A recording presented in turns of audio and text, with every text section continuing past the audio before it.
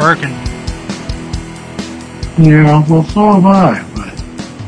Yeah, I overbooked, though. So I wasn't getting a lot of sleep, and I may not make a lot of sense today, because I've been having problems actually speaking out loud. Just trouble finding words. My concentration's really bad. Did you go to the ER last night? Should I? No, I did. So maybe chill out. Sounds more like you might need to chill out. I do. Why did you go to the ER? Because I passed out Where? in my house. Oh, well, it's better than passing out in public, I guess.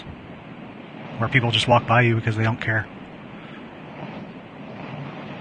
Why did you pass out? Don't know. They couldn't find anything?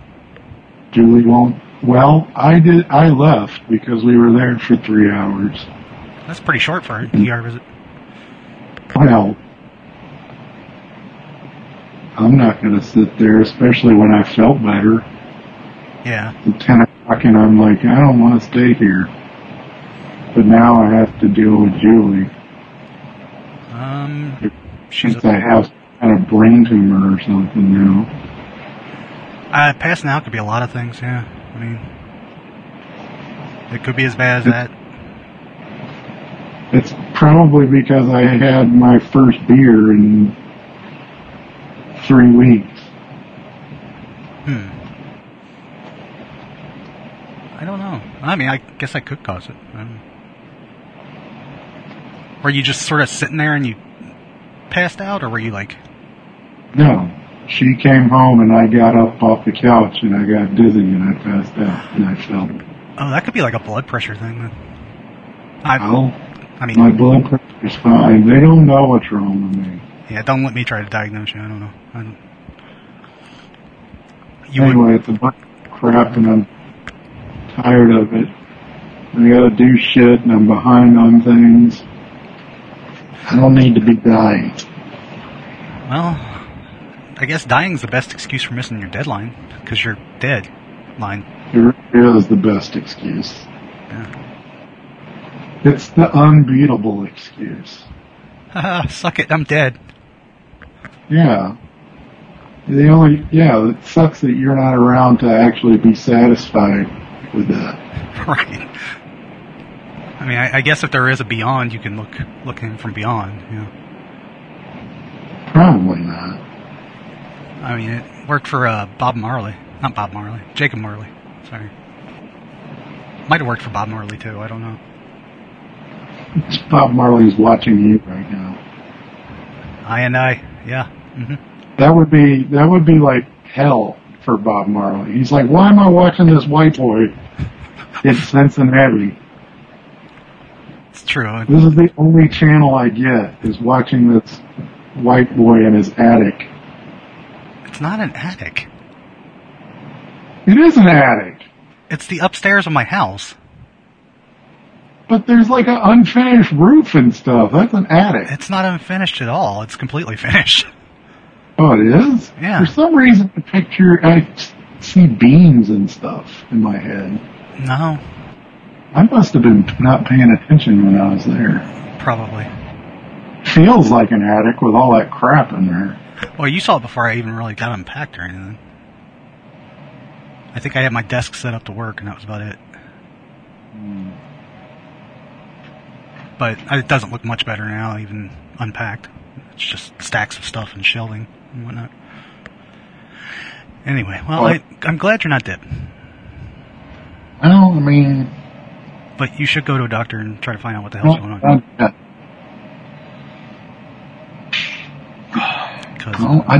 I don't know what to do. It takes forever to get in there. I mean... I have an appointment in October with my doctor. Is that just was that just a regular scheduled checkup appointment? Hmm? Well, why don't you call him and see if you can make a closer appointment?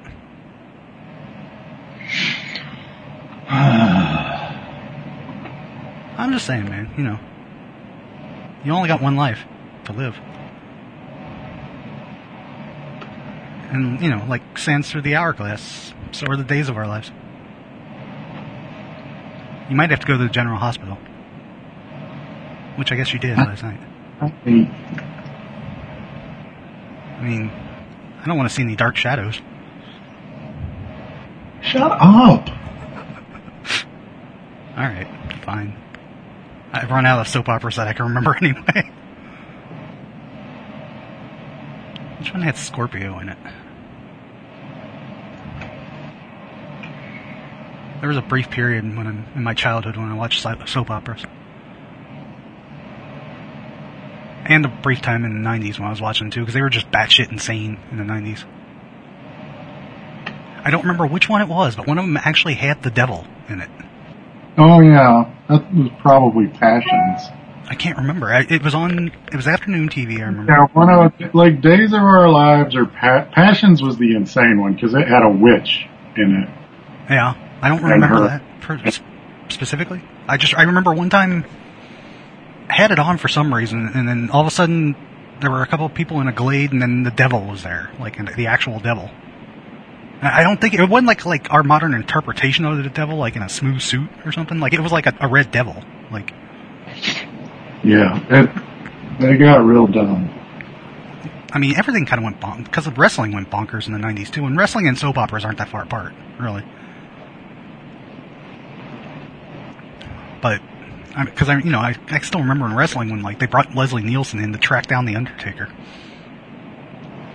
which I always just thought was the craziest thing, you know. Leslie Nielsen, detective.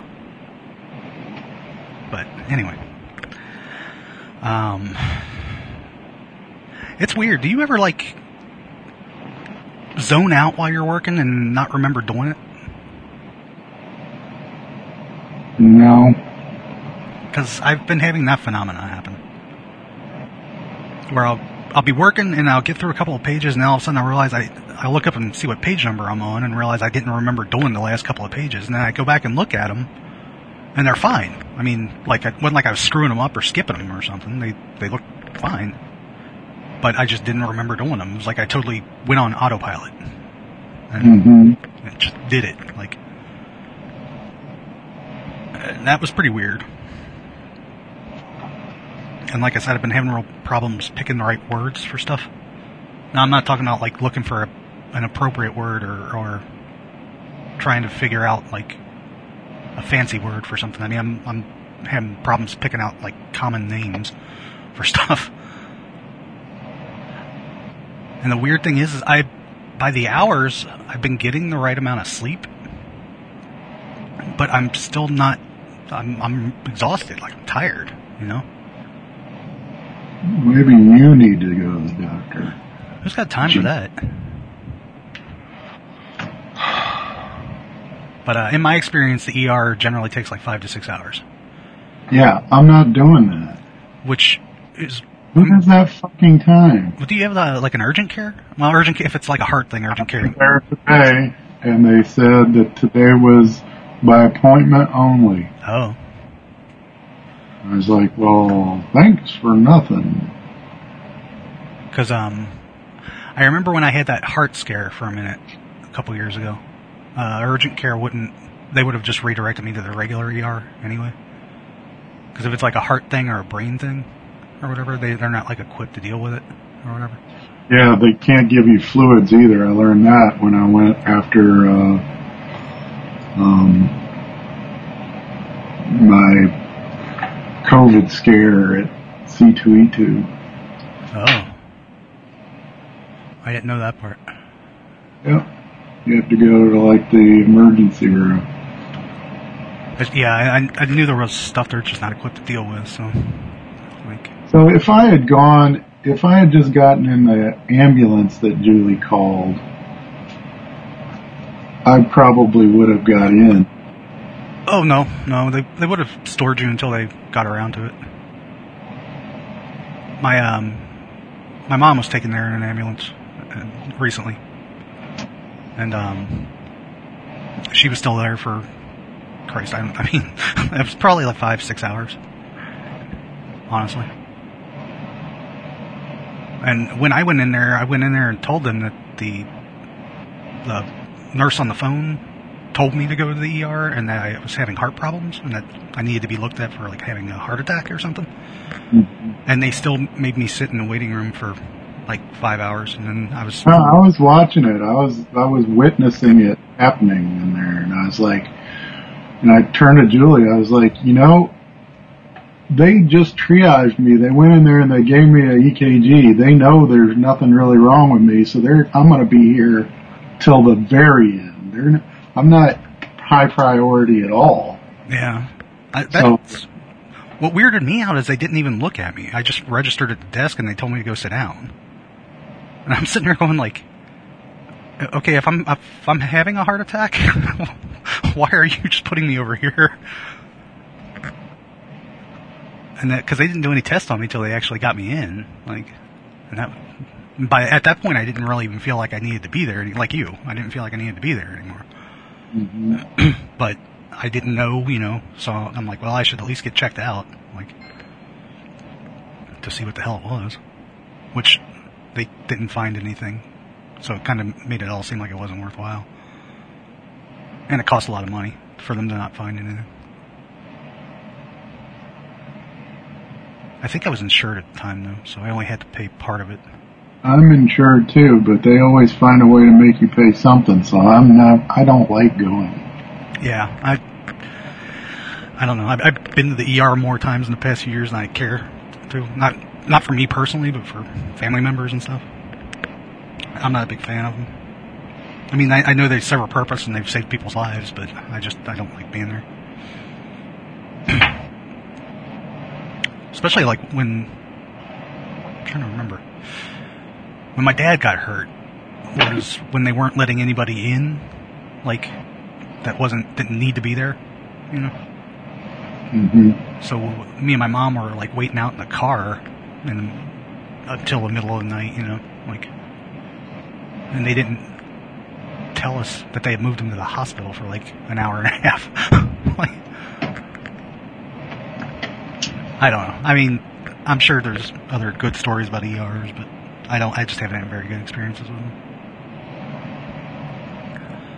And that seems to be like somewhat typical. Mm-hmm. Like, I mean, not just the ERs I've been to, but like when I've heard about other people's ER experiences. Yeah. Which it's just weird because, brought up watching TV shows and stuff, ERs are like magical surgical places, where all the doctors are super efficient and everything happens quickly. I guess because they have to fit it in an hour time slot, But, I don't know, man.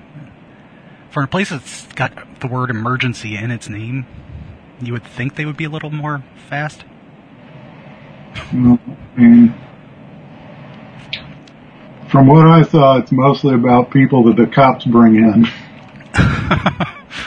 I didn't have that experience, but I'm not in the middle of... The ER I went to wasn't in the middle of a big city. It was a suburb ER, And there wasn't a sports game going on or anything. So. Yeah, a sad thing happened in my neighborhood the other day. Turned out like there was a whole bunch of police activity, and we really didn't know what was going on here until the next day. But it turned out there was a guy, I guess he was unbalanced, I don't know, but he was in a custody battle, and he had his 6-year-old daughter with him.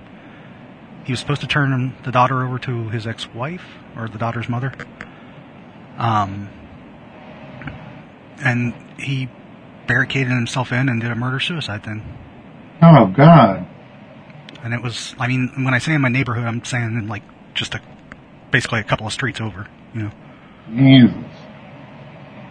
And it was, because when it was going on, there were people talking about it, like on, I guess, Ring doorbells have a community, like, next door. Oh, really? Because my neighbor's got one. So he had first heard about it from their message board thing or whatever. And so he was texting me about it, because it was happening in the apartment complex next to my house. And, he was telling me that there were shots fired and stuff. And I'm like, oh, well, I guess I better stay away from the south windows then, And then he was updating me on it because he knew somebody else that lived like on the opposite side of the apartment complex on a street over there, and that was closer to where it was actually happening. And so they were like updating him, and he was updating me, and we didn't know what was going on. We knew there was a SWAT team there and gunfire and stuff like that, but didn't really know anything until the next day when it came out on the news. It's like, that really sucks, because that kid didn't ask for that shit. Like, wasn't that kid's fault. Yeah. Pretty horrible thing. Just, I don't know, This is a happy episode. Yeah, no, sorry. Glad you called me. It was just, like I said, it was sad. All dying and everybody's dying. I guess this is our death episode? They're all our death episodes. This is our death rattle, as it were.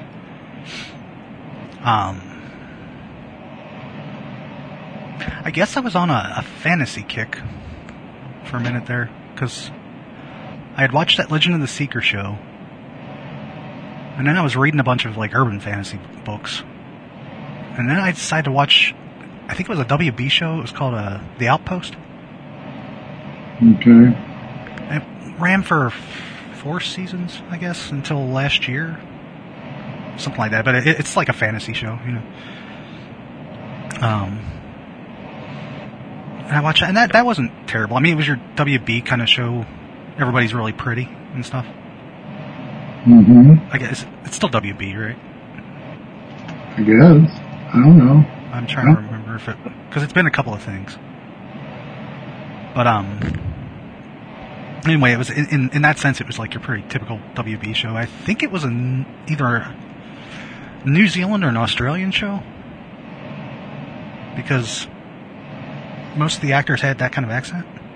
Mm-hmm. And I know the lead, I can't remember her name, but the lead, I looked her up and she's definitely Australian. So I'm guessing either that or it was like a joint Canadian-Australian or joint Canadian-New Zealand thing or something. And it fell pretty rapidly into your kind of, just your typical thing. Like, tropes, you knew what to expect coming up next. But for what it wasn't terrible. And then I decided to rewatch The Hobbit and The Lord of the Rings. Mm-hmm. And when you're working on, when I say watch, I just put it on while I was working. It wasn't like I sat there watching it or anything. But, I think altogether, the 3 Hobbit movies and the Lord of the Rings movies, which there are 3 of also, yes, come to something like 16 hours? 17 hours? Sure. Somewhere around there. I don't remember the exact times. I mean, they're all at least like 2 hours long. Some of them were closer to 3. So, yeah, working really long hours and having that on while you work means you can get through that entire series in about a day and a half.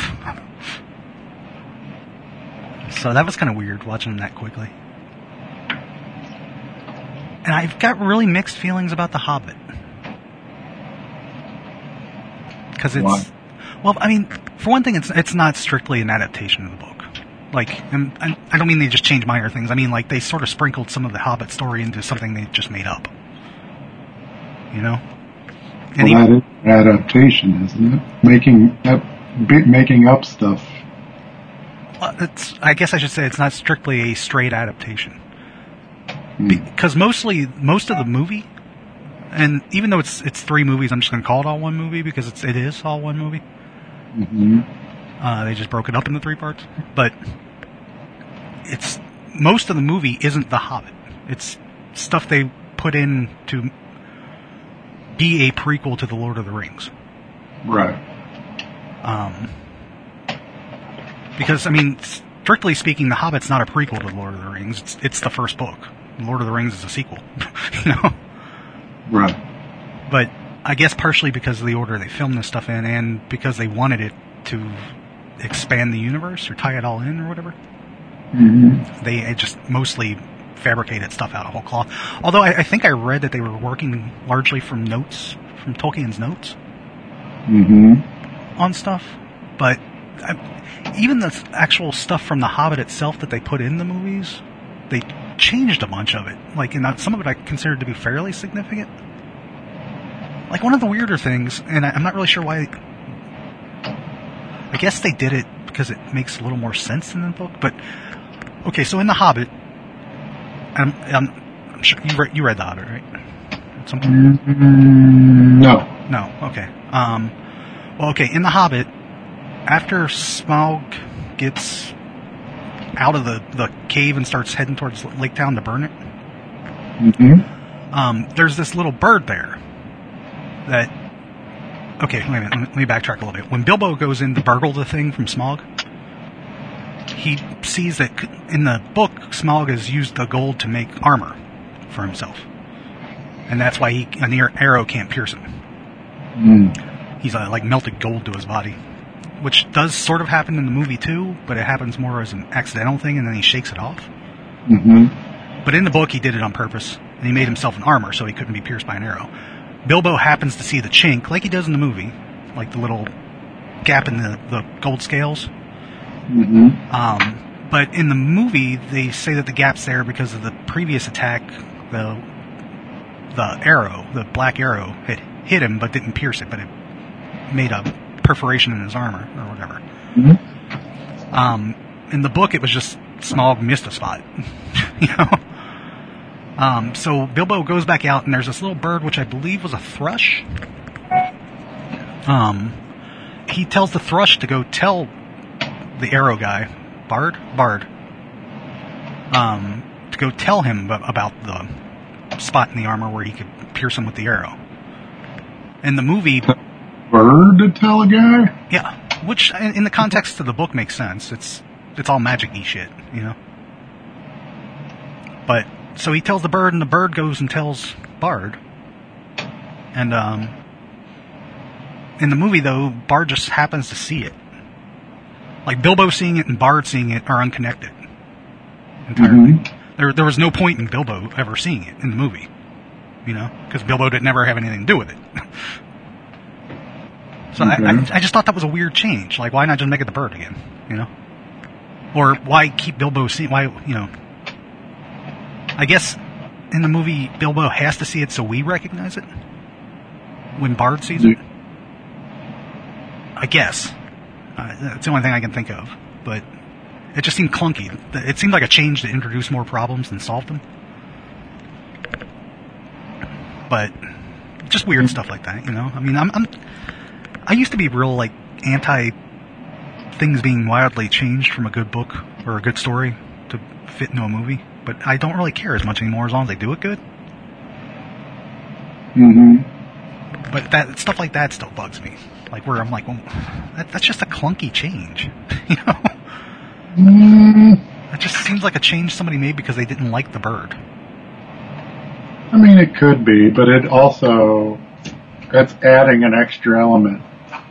So what ends up being an action scene. And that's the other thing with these movies, is that the action, I get that they were going for big, like epic, just huge visual battles and stuff. These huge visual battles. But after a certain point, they become unintentionally funny almost, because they're too over the top, you know. And there's like so much stuff going on that you can't really like connect to it. I guess. And it just starts being funny after a certain point, like seeing people jump around and just like flinging things around and stuff, like the physics of it all. Oh, right. It just becomes silly looking, like, and I started laughing at points. I'm like, I'm not supposed to be laughing at this. People are dying, you know. Of course, my brain's not quite working right either, so I could have just been laughing at it because I'm going crazy.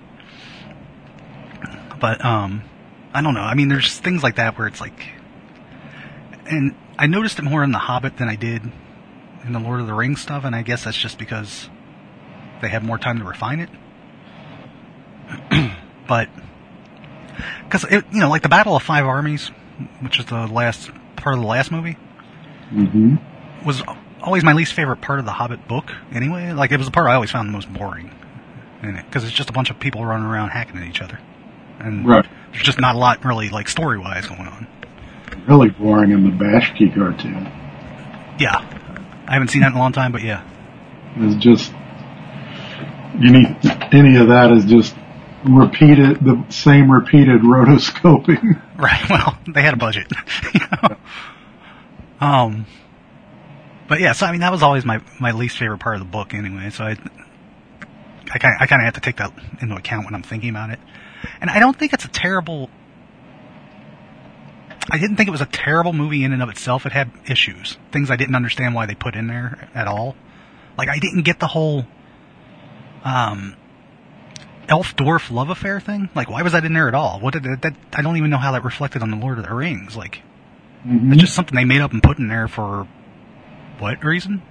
Like, Gotta have something. the only thing I could think of there was that maybe that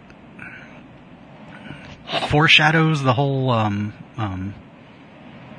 King of Gondor, Prince of Gondor, like elf love affair thing. But not really, because that in the Lord of the Rings that didn't need any explanation. It was what it was, So I'm not really sure, like, why unless it was just padding. I mean, that's an explanation too. It's 3 hour movies. I don't think it needed padding. Well, I'm saying they might have needed to add some of this extraneous shit to make it 3-hour movies, Mm.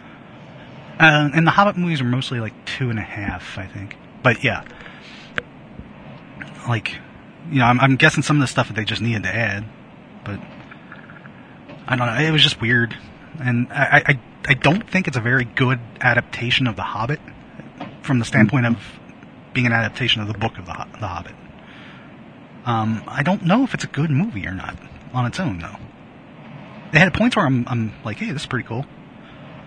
But mostly by the time I got to the end of it, I'm like, was that all really necessary? Can't we just cut this down and like maybe Absolutely none of it was necessary. like maybe cut it down into 1 3-hour movie?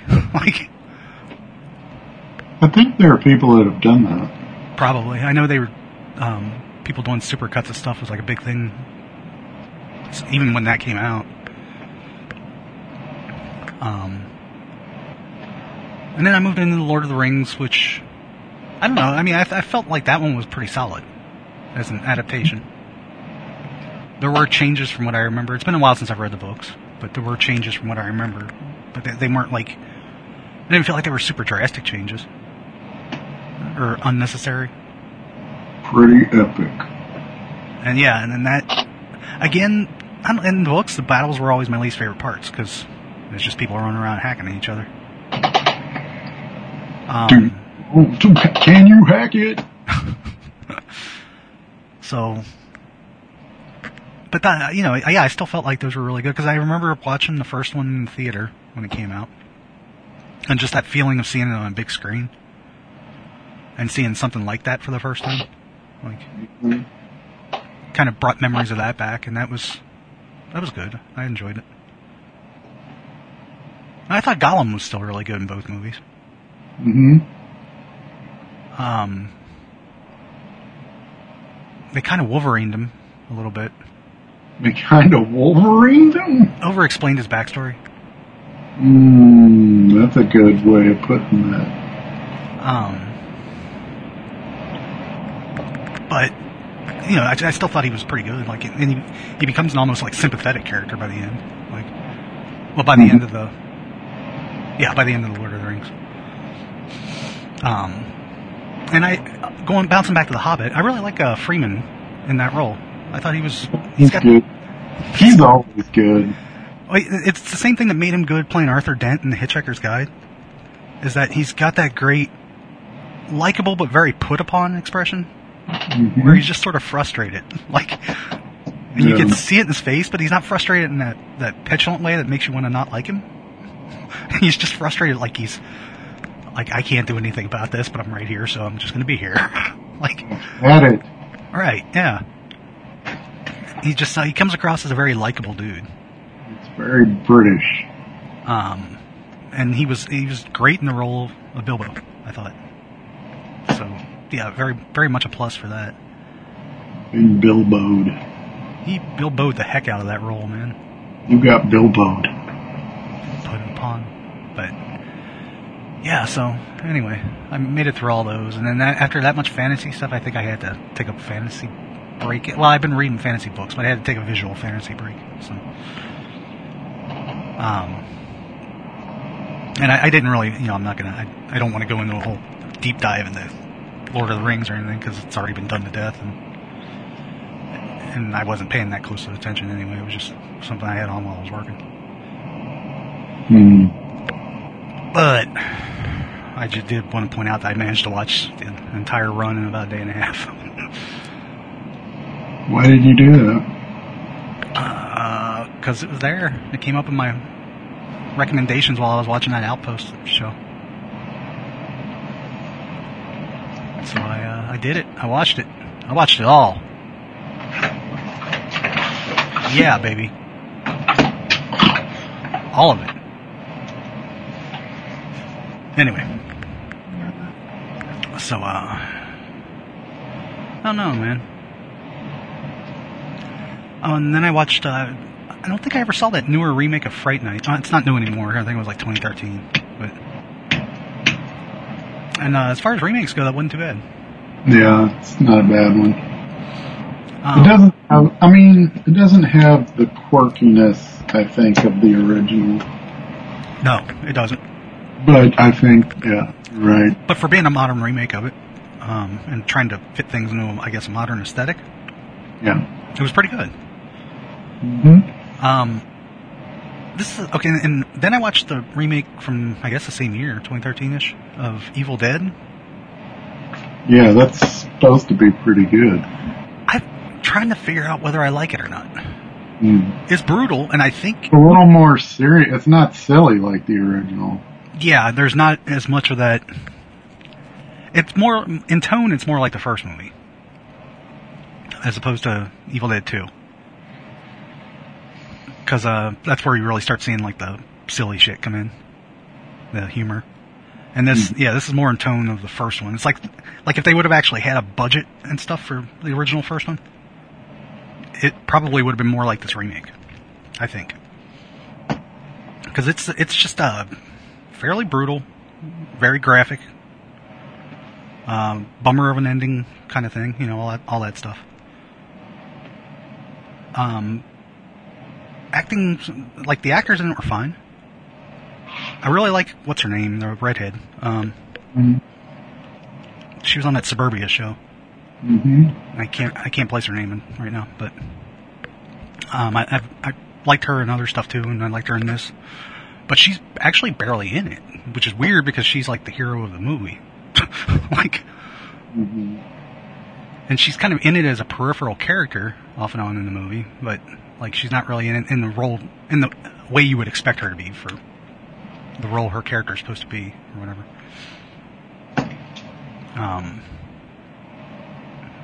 But yeah, so also I don't know if you've ever seen a movie called Assimilate from several years ago. It's a kind of a lower budget remake. I haven't seen it, but I know about it. Okay, it's sort of a lower. It's from 2019-ish, I think. Kind of a lower budget take on Invasion of the Body Snatchers. But with like the main cast being teenagers. And it's not bad. It feels kind of Canadian. I don't think it actually is Canadian, but it feels sort of Canadian. This movie feels Canadian. I'll get to that in a minute. But yeah, I'd recommend Assimilate. It was pretty good, I think. But yeah. And then I watched Into the Blue, which I didn't expect too much out of, from 2005. It's a surfing movie? No, it's mostly a diving movie. It's it reminded me of an old Elvis movie where he finds treasure and he has to like keep it secret while he gets it out of the water. Except this one had Jessica Alba in a bikini an awful lot. Oh, right, okay. So I mean, honestly, I'm not going to kid you, man. I watched it because I had Jessica Alba in a bikini. Yeah. So, for that, it was good. So it delivered on the promise of Jessica Alba in a bikini. Yes, it did. A bikini and also in a like a tight wetsuit. So almost superhero outfit is what I mean to say. You know, bikinis and wetsuits are very much like superhero outfits. They are. They are.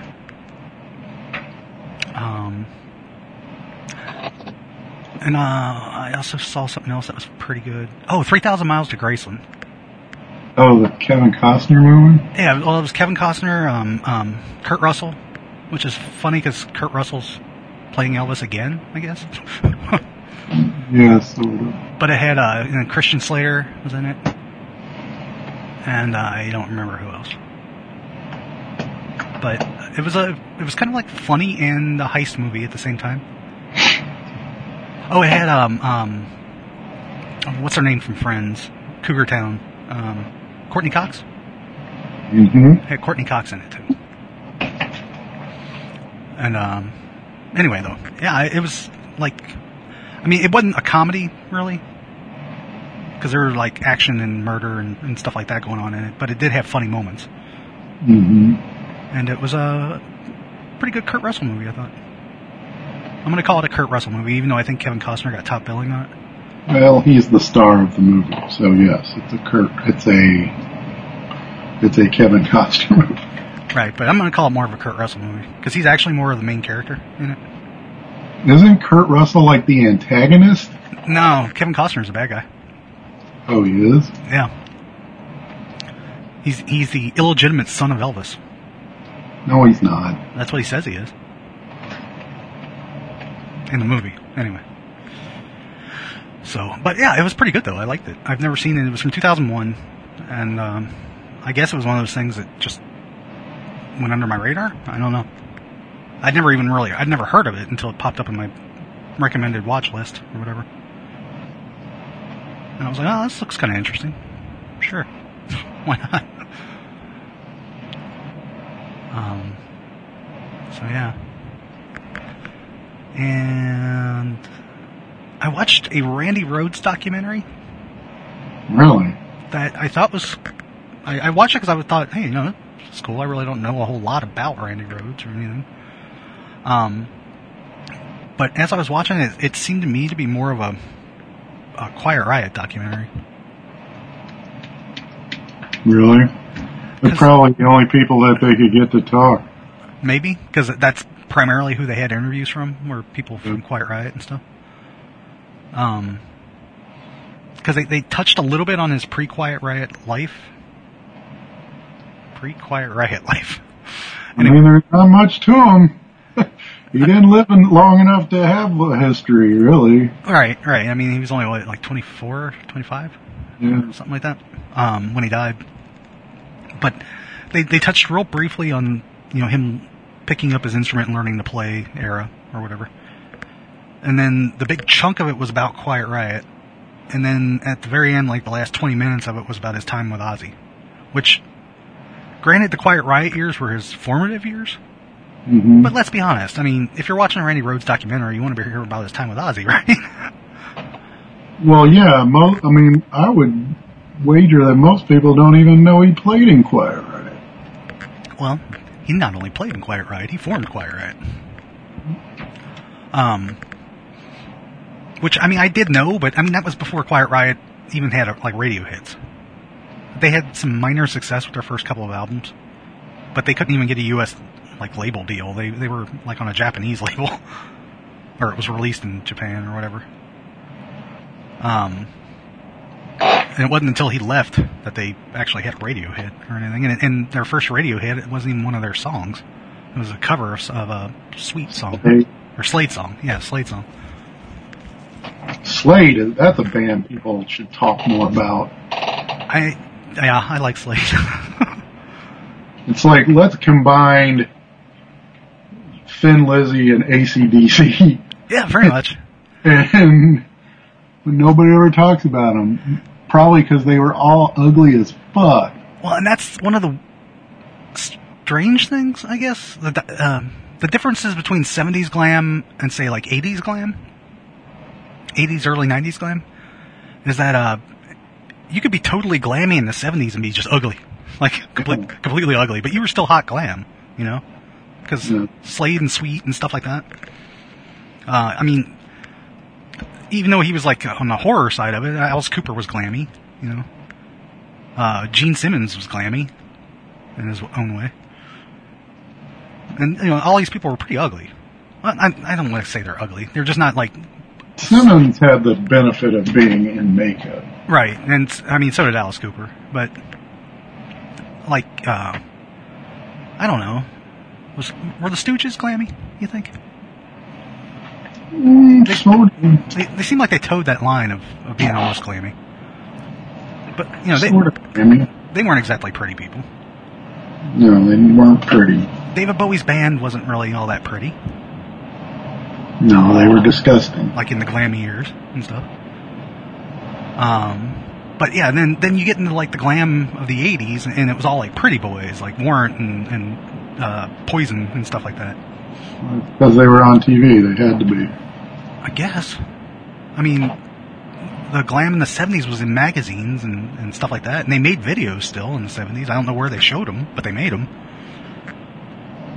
And they were on like live TV, like, you know, Top of the Pops kind of things and stuff like that. But it was just, that's one of those weird things where it's like, I guess, you know, in the same way, that's where I'm still like befuddled by the fact that Donald Sutherland was like the sexiest man of the year in the 70s one time. And that still just trips me out, because I'm like, really? Like, that can't be true, right? But it is. So, 70s were, I guess, an odd place. Either that, or our culture has just evolved itself into thinking prettier people are better, like, more and more over time. Really? You think? I'm saying, like, in a pretty quick evolution there, because, you know, somebody like I'm saying, of course it is. Like Humphrey Bogart was a sex symbol at one point, and there's no way he would be considered that now, you know? Like if somebody that looked like him broke now, kind of thing. On, like, you know, Donald Sutherland. Really? Come on. But, anyway. So it's still kind of interesting to watch this Randy Rhoads thing, just because I learned some things I didn't know before. Like, I knew he had died in a plane accident, but I didn't really know the particulars around it. Which turned out to be a little more screwed up than I thought. But, But yeah, you know, so I mean, it's still like, if you want to, it's one of those things where it's definitely good to put on while you're working, so you don't have to pay as much attention to it. So for that, I'll give it like, you know, 1.5 thumbs up, I suppose. So yeah, anyway. And then for the past couple of days, I've been watching, did you know that in the early 2000s, Kristen Crook was in 2 popular shows at the same time? Hold on, I'll be right back. Okay. Just keep talking about Kristen. It's no fun talking about it if you won't hear it.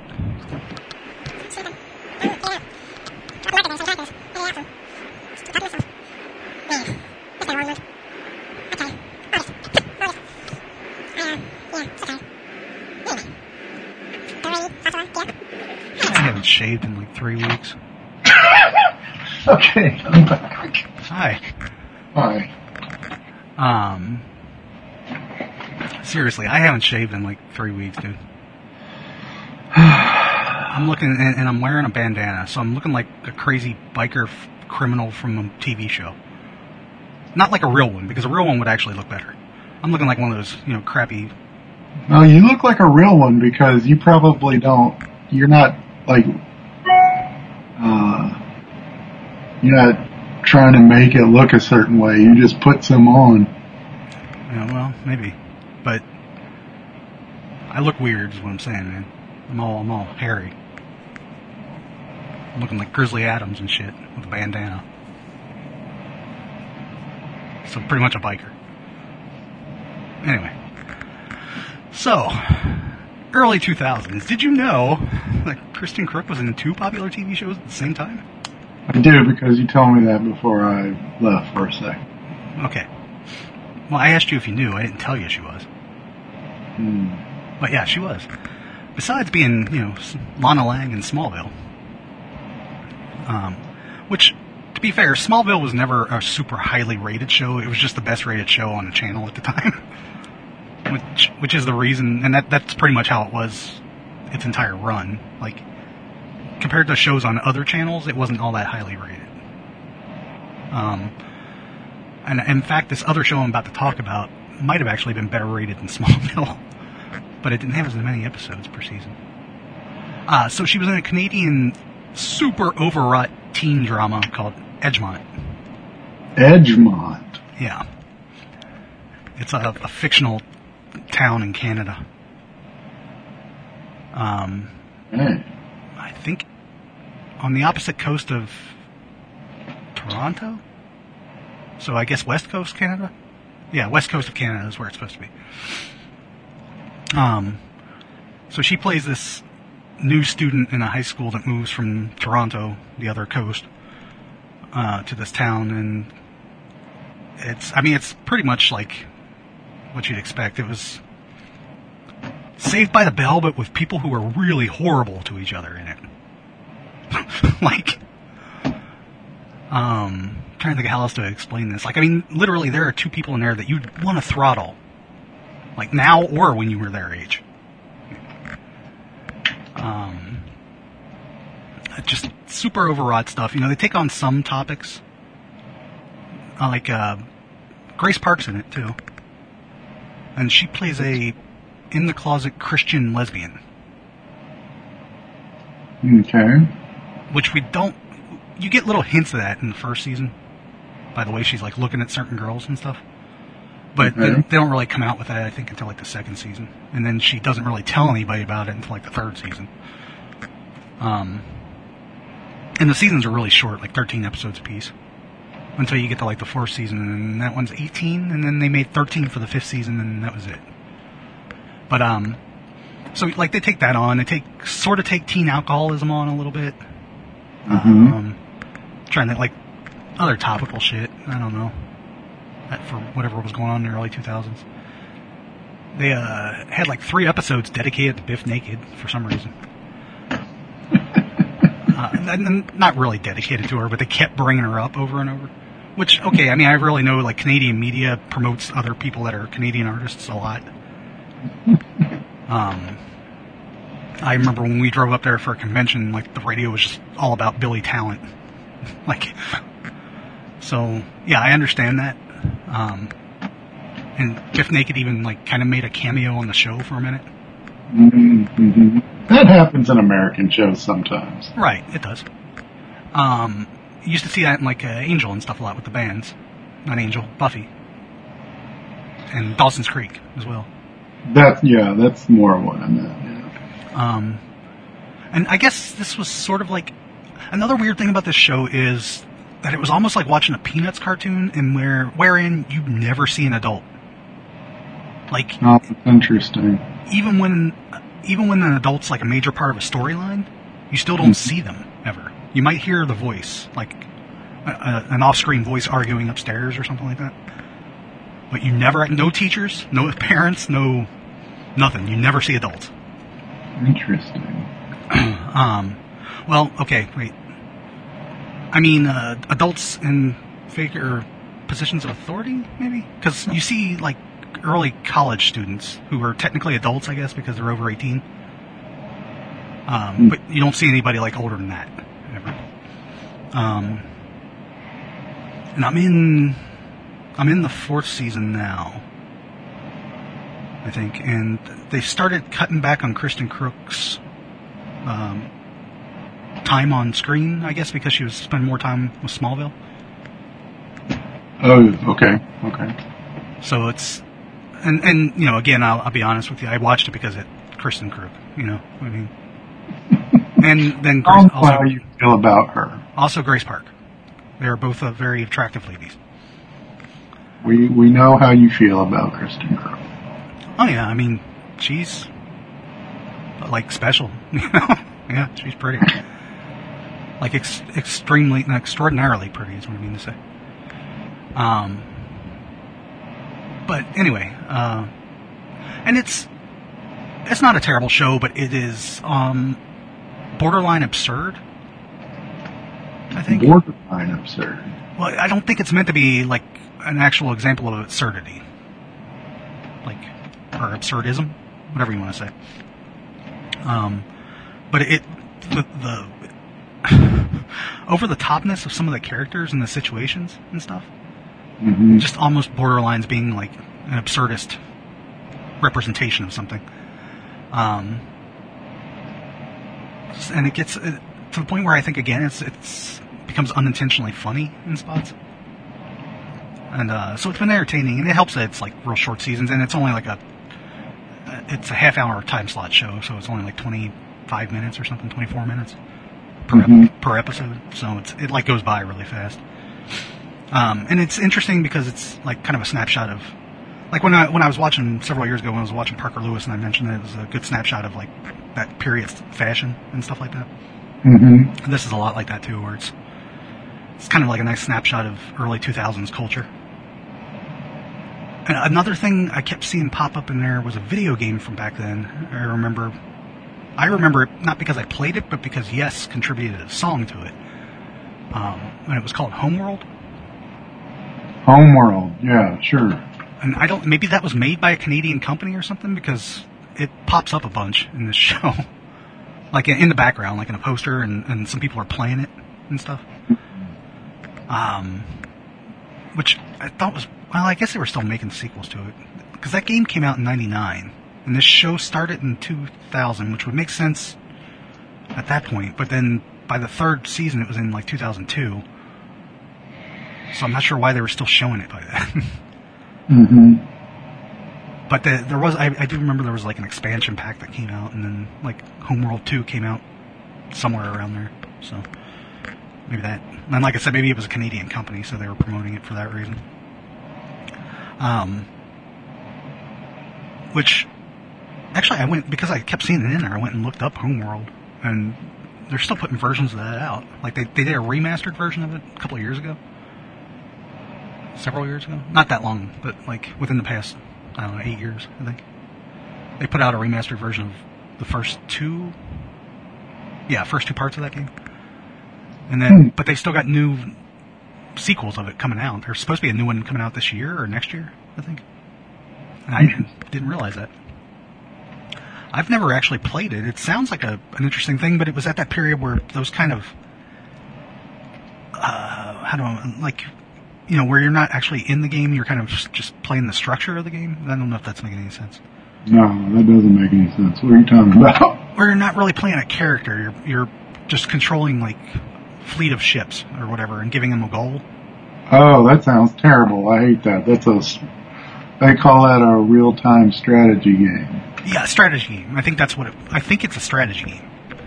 Yeah, I don't like that. But I could be wrong. I mean, there might be one-on-one stuff there too. I don't know.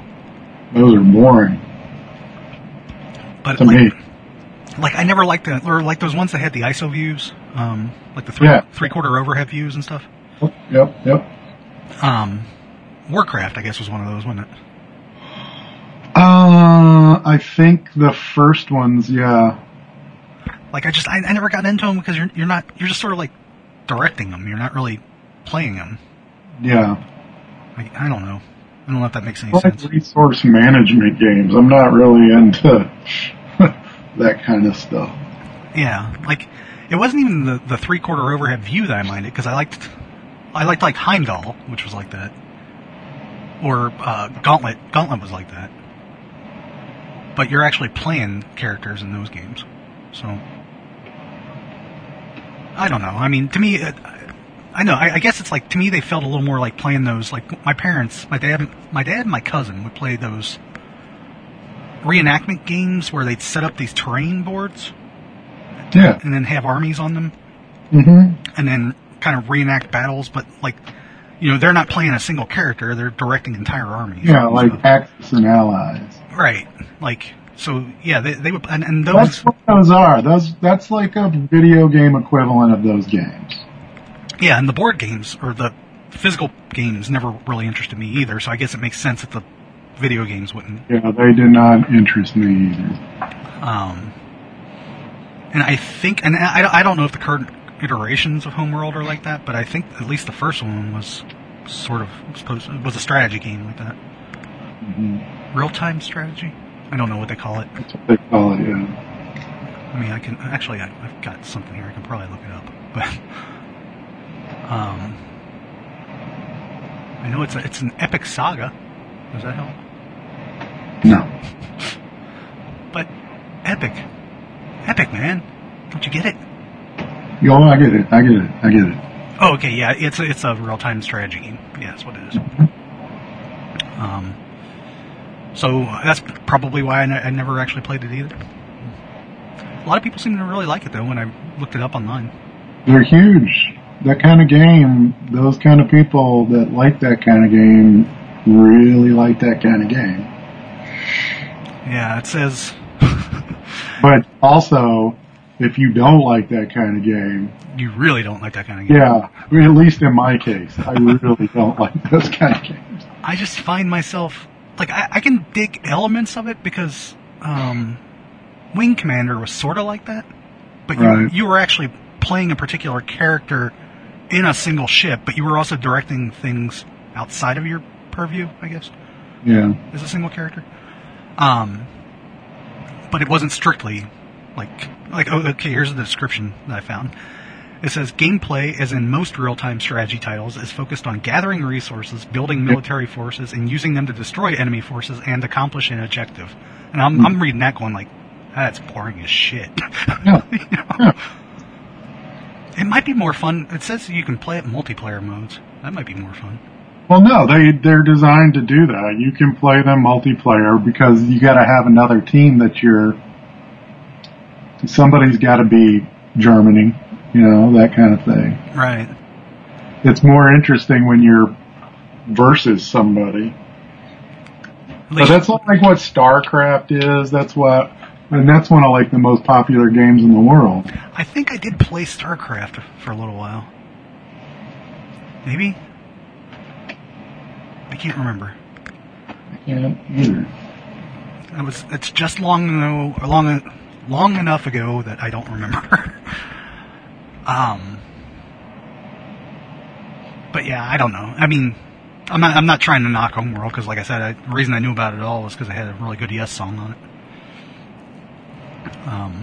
Which Yes then put out on their Ladder album that came out in '99. Well, Yes definitely haven't played that game either. I don't know. For all I know, man, Yes might be like they might actually get together. True. They might get together as a band and play real-time strategy games. Yeah. That's true. I shouldn't say that. That's absolutely true. Because, you know, shoot, they're progressive.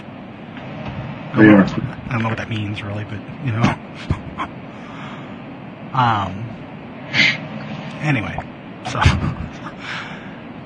I've just been rambling. I'm really sorry, man. I know it. Why are you sorry? Because I feel like I'm just boring. You are boring. And I didn't really ask you how you're doing. I mean, I know you went to the hospital last night and didn't stay, and you need to go get checked out. But other than that, how's August been treating you, Mike? Pretty crappy. I'm not feeling great, but I'm getting through it. Yeah. You know, all these medical things make me real worried in this 49th year. Oh, you're hitting that self-fulfilling prophecy deadline, aren't you? It's not really self-fulfilling. I'm not going out to do anything to make myself sick. Well, I mean, you know, not intentionally maybe, but you keep telling yourself you're not going to make it past that date or whatever, you know. And you might be, like, unintentionally, subconsciously bringing things upon yourself. No. So it becomes a, you know, self-fulfilling prophecy. You know what I'm saying? I'm going to fulfill your prophecy.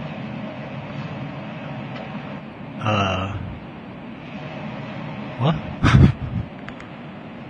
I'm going to fulfill that prophecy. I'm going to make it happen. Me and the captain are gonna make it happen. All right. I'll just be here watching Edgemont. Altamont? Edgemont. Altamont. Edgemont. Kristen Crook. Oh my God, you and your crook. And Grace Park. Why are you saying it like that? Why not? That's a good point. You bring up a good point. What's up? That I'm not going to deal with. Nah.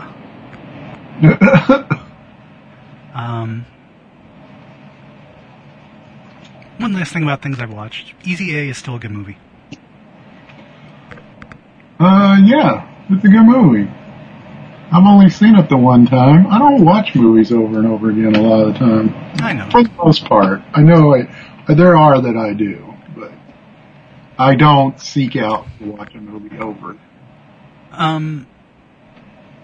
I probably would watch movies again that I liked anyway, but because I put a lot of stuff on while I'm working, it's just as easy to put something on I have seen so I don't have to concentrate on it as much. Yeah, sometimes I'll put on a Marvel movie. They're good for that. Yeah. And if you've already actually watched something before, yeah, then having it on as background just makes it easier somehow. And again, you might be noticing a theme this week, but I watched it because of what's her name? What? Really? I watched it because of Emma Stone. Yeah. Oh. I mean, it's a good movie anyway, which is a thing in and of itself, but I watched it because of her. Much the same as I watched Drive Me Crazy because it had... It's not that it's such a great movie or anything, but it had Melissa Joan Hart in it, Or I watched I Love You, Beth Cooper because it had... Hayden Panettiere. However you say it. Hayden Panettiere. Hayden Pancake? Hayden Pancake. I was on an island with Melissa Joan Hart and Michael Clark Duncan and Hoobastank. What island might this be? Island of the Damned? Jose Cuervo Island? Oh, really? Yes. Jose Cuervo has an island in the British Virgin Islands. They own an island there. And you were there with Melissa Joan Hart. Why? 'Cause Sean McKeever won a cruise. And rather than ask a girl to go with him, he asked me and another friend of his. Oh. Alright. Well, that seems perfectly logical. I mean, why not? So how do Melissa Joan Hart play in this? I don't know why she was there. I think she was there to announce Hoobastank. What year was this? Jeez. How if I know? I was living here. Oh, okay. But I was probably working at Devil's Due. I don't remember. So post 02. Yeah. Alright. I don't remember you leaving for a cruise. I didn't know you kept tabs on me. Well, no, but I mean, we spent a lot of time together because we worked together and stuff. Yeah, true. It seems like I remember you spending time with Melissa Joan Hart. Well, it's not like we spent a lot of time. In fact, she actually seemed to actively try to avoid anybody that was on the cruise. And she was there with a big entourage of people, too. She had a bunch of friends come with her. Safety in numbers. They were eating cheeseburgers. I remember that. They were sitting there in the little cantina on the island, eating cheeseburgers, and I would try to not bother them as I passed them to go to the restroom. All right. That was my interaction with Melissa Joan Hart. Sounds like a title of an article or something. My interaction with Melissa Joan Hart. It's not even an interaction. It's an avoidance of. Yeah, it's my attempt to not bother Melissa Joan Hart by Mike Norton. There you go. It's a good story. Turns out I'm really good at not bothering people. That's a handy skill. Except Terry, who I bother all the time. Right. He got real mad at me the other day. What'd you do to him? Well, we were eating lunch, and I looked at his thumbnail, and I noticed that it looked like it had been like, you know how when you damage your nail or it's like falls off and then it grows back and it's all bumpy, it looks like somebody hit it with a hammer and stuff? Yeah. And I went, oh my God, what happened to your thumb? Look at your thumbnail. And he got real upset with me for pointing out that he had a ugly thumbnail. Maybe he was self-conscious about it. He obviously was, but I don't understand why he got so mad at me about it, because this was like concern. I was like, what happened to you? And he acted like I was making fun of him. He actually went, well, what about your hairline? And I was like, what? Sorry. I was like, is my hairline that bad? I mean, I've pointed it out before. Anyway, he did not like it. Oh. He was upset with me. Well, he still hasn't talked to me since then. Surely this isn't a thing that would mean, like, total excommunication or something. Well, I don't know. He's a very moody person. I know a lot of people think I am, but this isn't the first time. And I'm like, I don't really have the shoes to walk on all of his eggshells, Well. It's a weird situation sometimes. Hopefully that, quietly resolves itself. Yeah, we'll see. Maybe while I'm not in the studio, he'll take over or something, and then I'll come back and have to deal with that. Maybe. Secret, what do you call it? Takeover?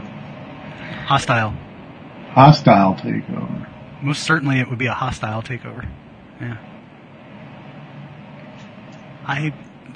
Sorry. Talking about bad thumbnails just put me in mind of something when I was a kid. My grandfather would babysit me for a while when he was still alive when I was a kid. And, it was a small town here in Mount Healthy, so, like, he knew a lot of people because he was older and spent a lot of time around town, right? And spent a lot of his time, like, in the bars and stuff, and basically he would take me around with him on his, bar trips and stuff like that.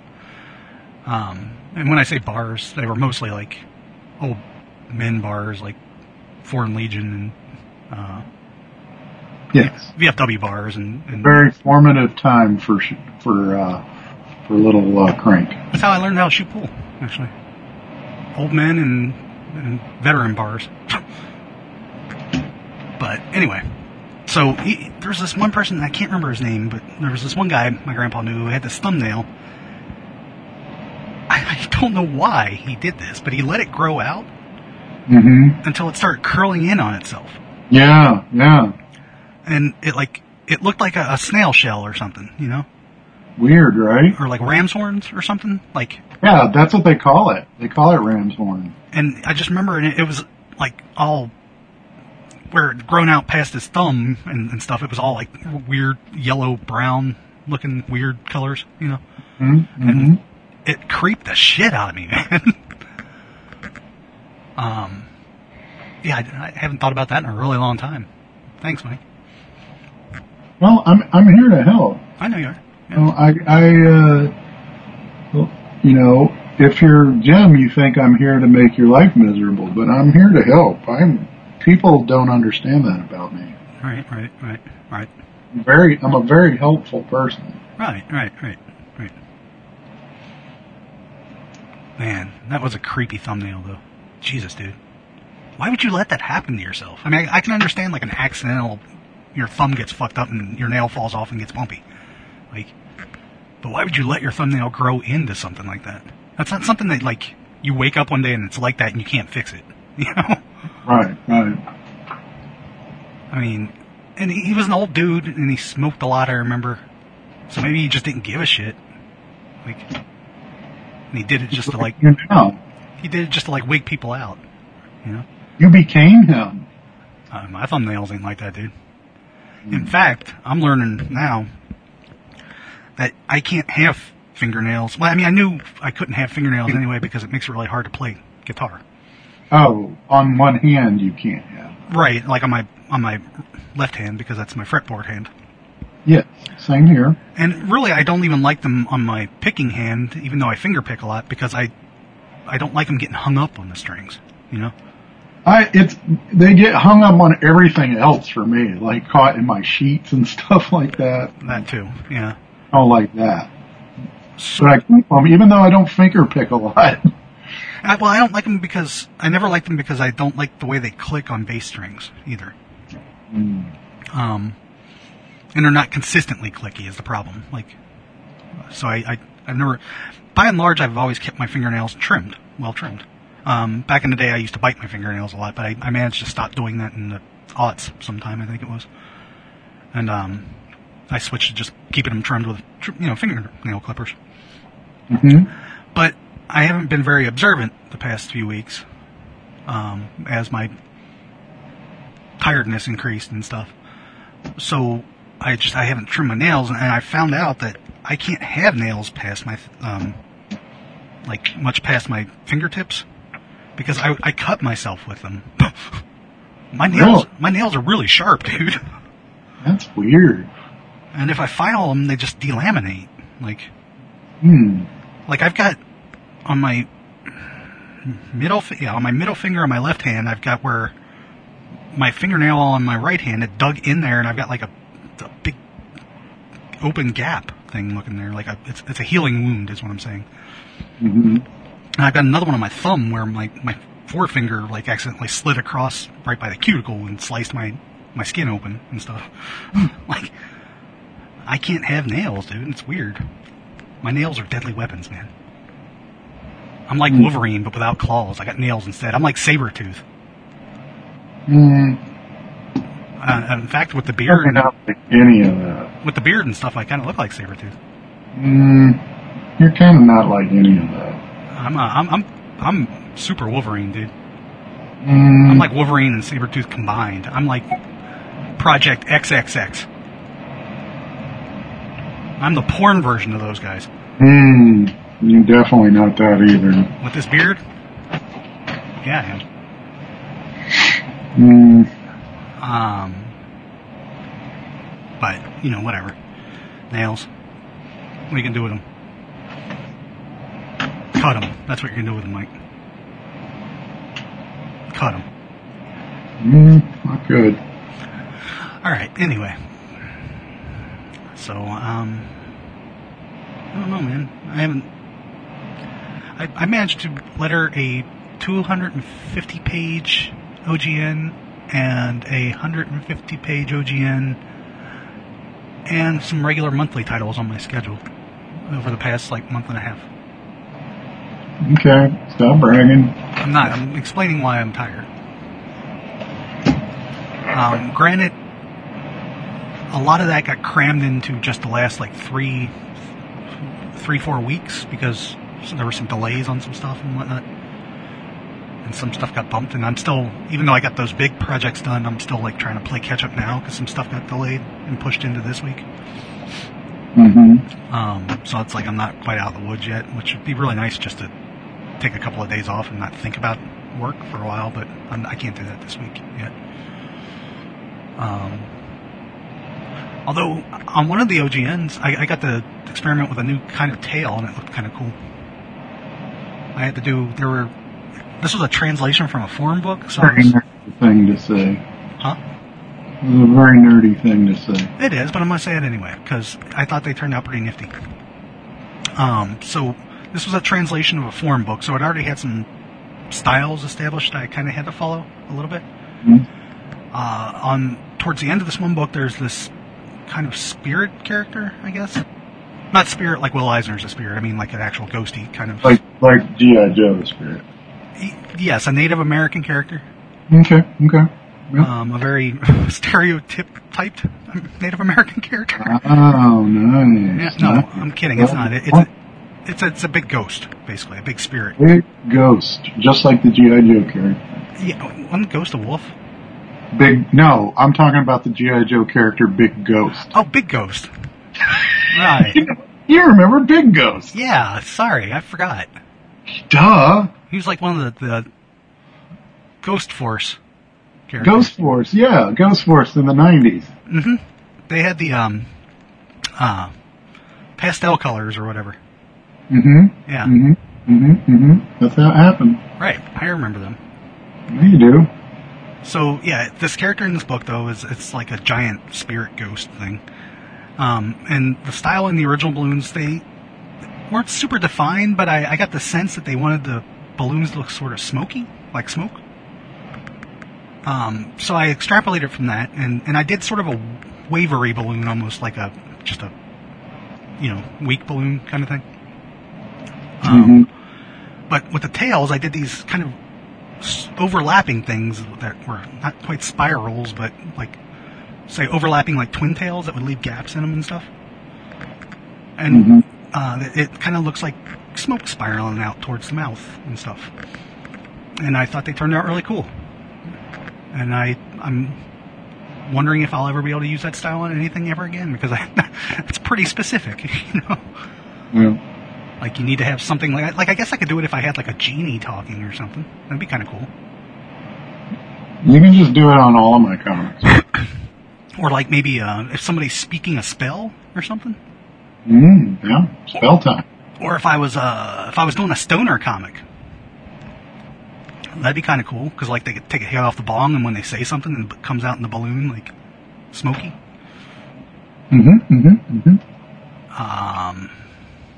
So yeah, I mean there are applications for this that I might be able to reuse it again sometime in the future, but I don't know. I wanted to point out a bright spot in all that madness I put myself through. And I wasn't really going to talk about it, but I feel like I'm okay. Because, and I probably wouldn't have done this if my brain would have been in a different headspace.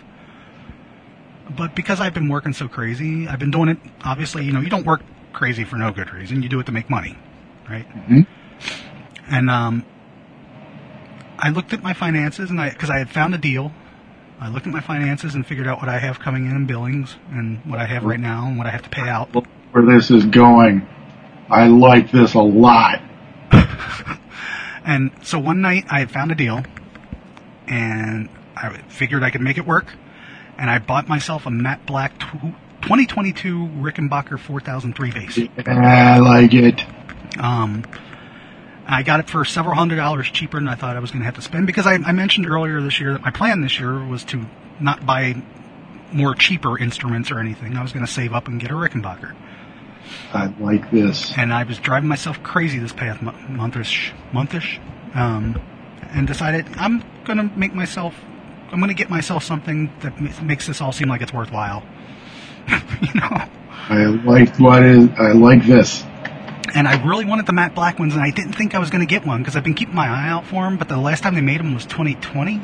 Yeah, I've never even seen one. Apparently they've done them off and on in the past, but it wasn't something they've done regularly, because their regular colors are just the Jet Glow, Fire Glow, and Maple.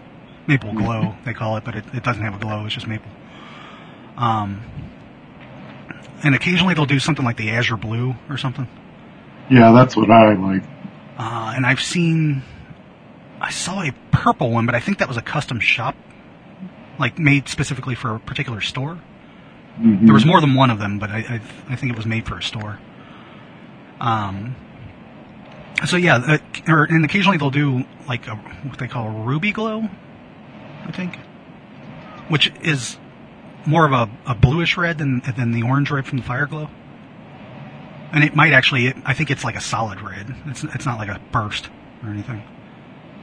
But anyway, so yeah, they do they'll do colors of the year and stuff off and on. And I've been keeping an eye out for the matte blacks, and they still had a bunch of the 4003S models in matte black.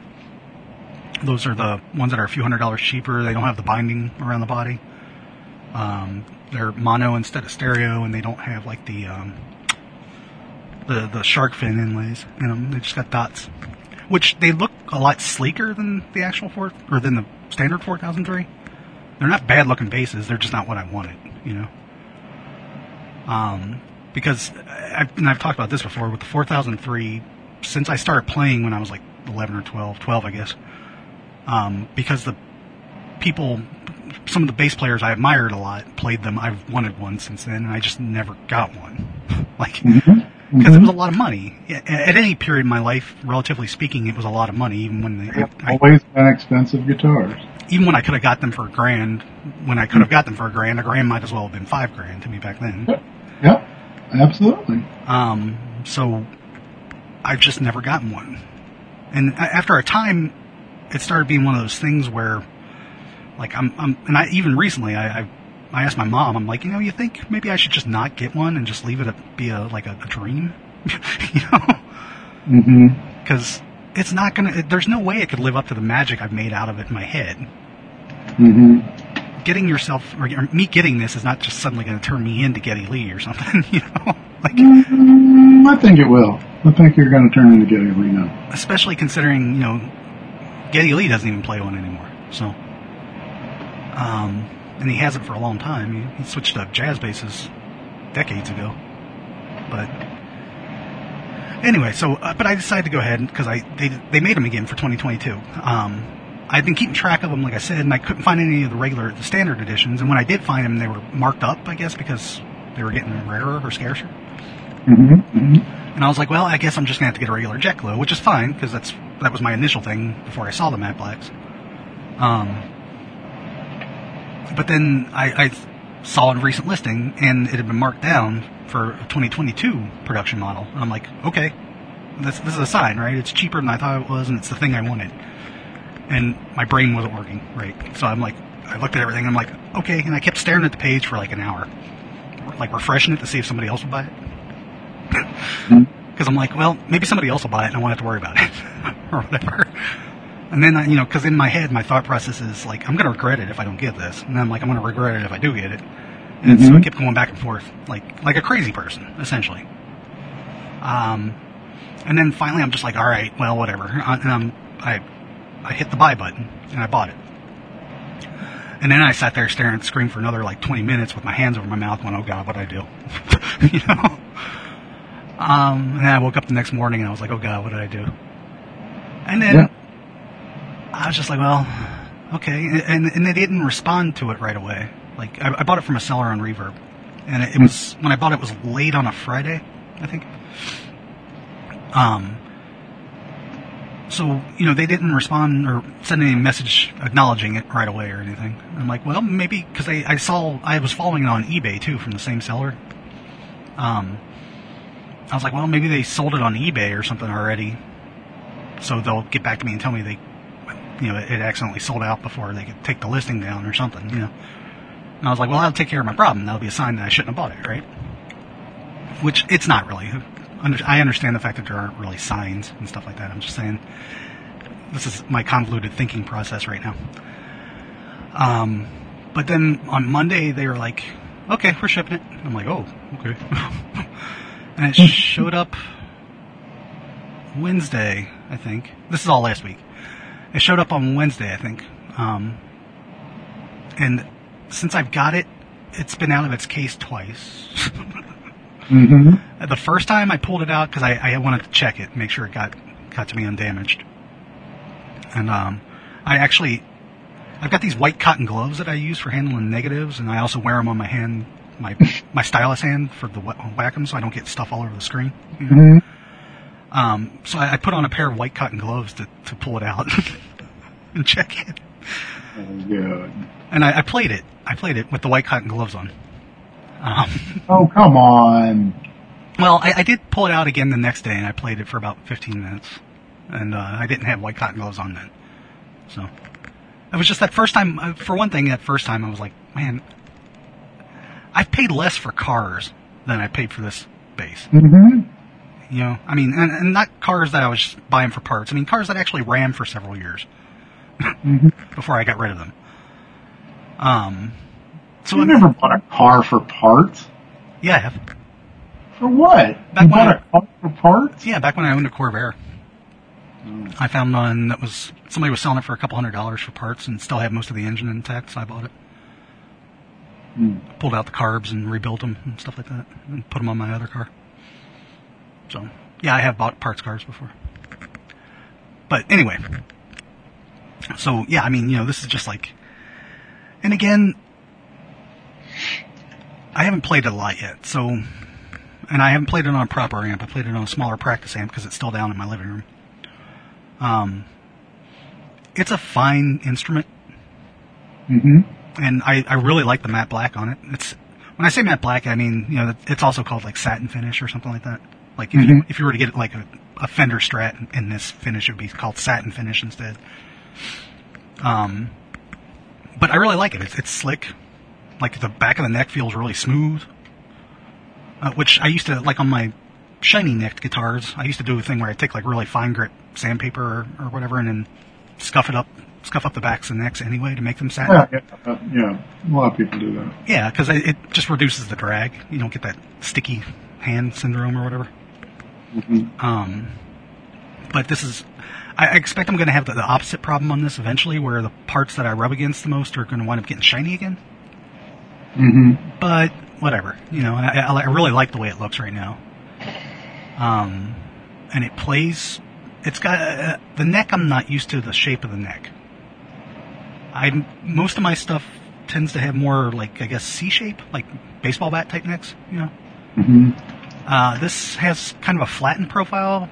It feels flatter than a D to me, but it might be considered. I guess it's considered a D shape because it's got more of like that speed profile, that flatter thing going on the back of the neck.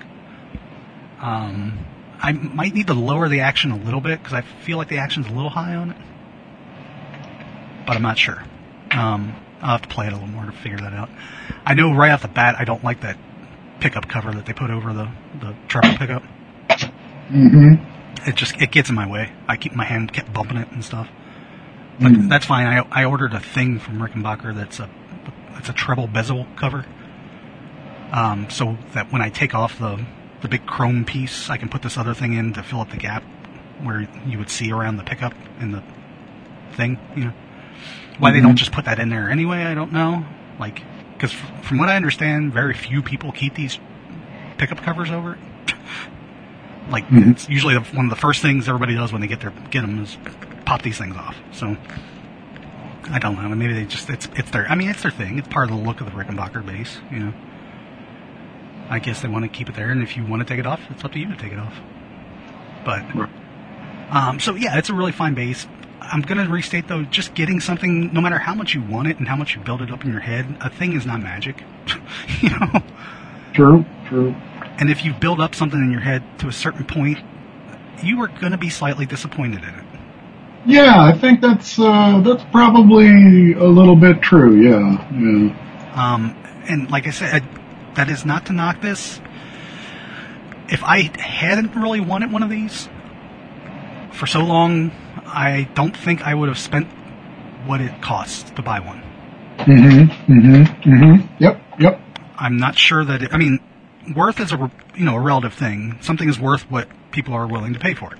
I think that's why I haven't been as guitar crazy lately, because I did buy some of these guitars that I always wanted and dreamt of and realized, and the bottom line is there's really not that big a difference between all of them. Right. And that's the thing is I'm trying not to make it sound like this bass is a bad thing. It's not. It's a well-made instrument. Mm-hmm. It is. It's still. They still make Rickenbackers in America. So it's American. That's the thing. I don't know if that's necessarily the hallmark of quality, though. It's not, but it's nice to buy something that's made local, more or less. Relatively speaking, made local. Yeah. But aside from the time when you played it and didn't like it, when it's well maintained, my PV plays just as well. And it sounds. I like the sound of my PV just as well. The Rickenbacker does sound like a Rickenbacker. It's got its thing, at least through this small practice amp I have down in the living room. Which I was talking to my friend about it, before I bought this, and I was like, I was questioning, like, should I get one? Because I was like, on stuff I've recorded in the past, I've approached getting Rickenbacker tones with some of the other basses that I have. And he's like, well, yeah, you've gotten really close and sound like, really like it. He's like, but if you start with one, then you're starting from there. I'm like, well, that makes sense, I guess, sure. So yeah, this does, it sounds like that Rickenbacker sound. But, again, I got a Fender that plays just as good and sounds just as good. I've got a Peavey that plays just as good and sounds just as good. And neither one of them, both of those I got for like a fifth of the cost. So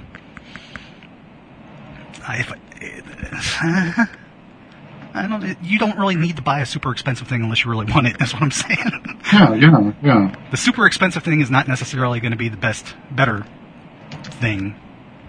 In all ways, better thing. It gets really complicated when you start talking about stuff like this, because, what really confuses things? So, I don't know. But I have one now, and that's cool. I'm happy for you. I'm proud.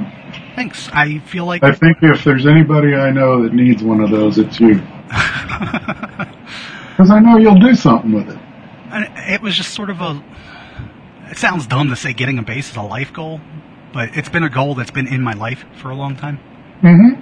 And I've completed that goal. It's like leveling up, kind of. I've bought a house and I have a Rickenbacker. Yeah. Bass. You've done. I haven't. I don't have a house. You've beaten me. But you've got a home. You bought a home. I have bought a home. Yes. I'm not saying the house. I'm just saying I bought a home of my own, and I've bought a Rickenbacker bass.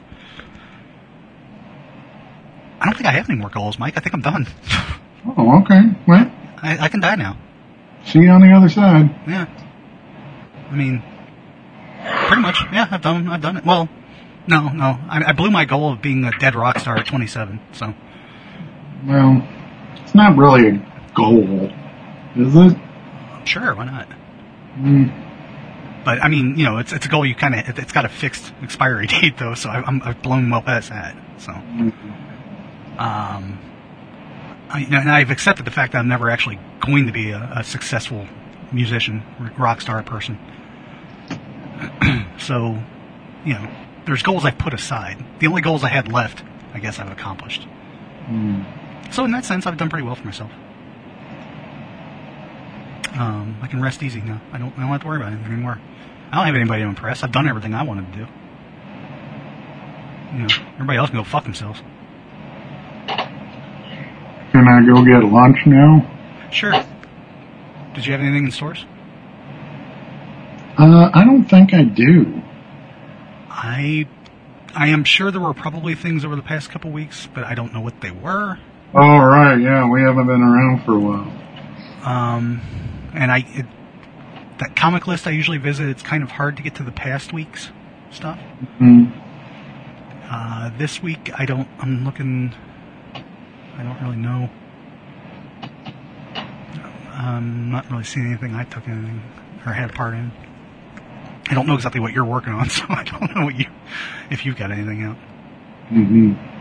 So I don't think I've got anything in stores this week. I probably did over the past couple of weeks. I'm sure other people from the studio have had some stuff out over the past couple of weeks. But anyway, that's fine. Mike's hungry. Maybe was your passing out thing related to your diabetes? No, I was totally. The paramedics came and they took all my vitals and I was fine. Oh. So. I think it was just some weird passing hypertension thing or something. All right. Well, don't die. I'm trying not to. Okay. Go see your doctor.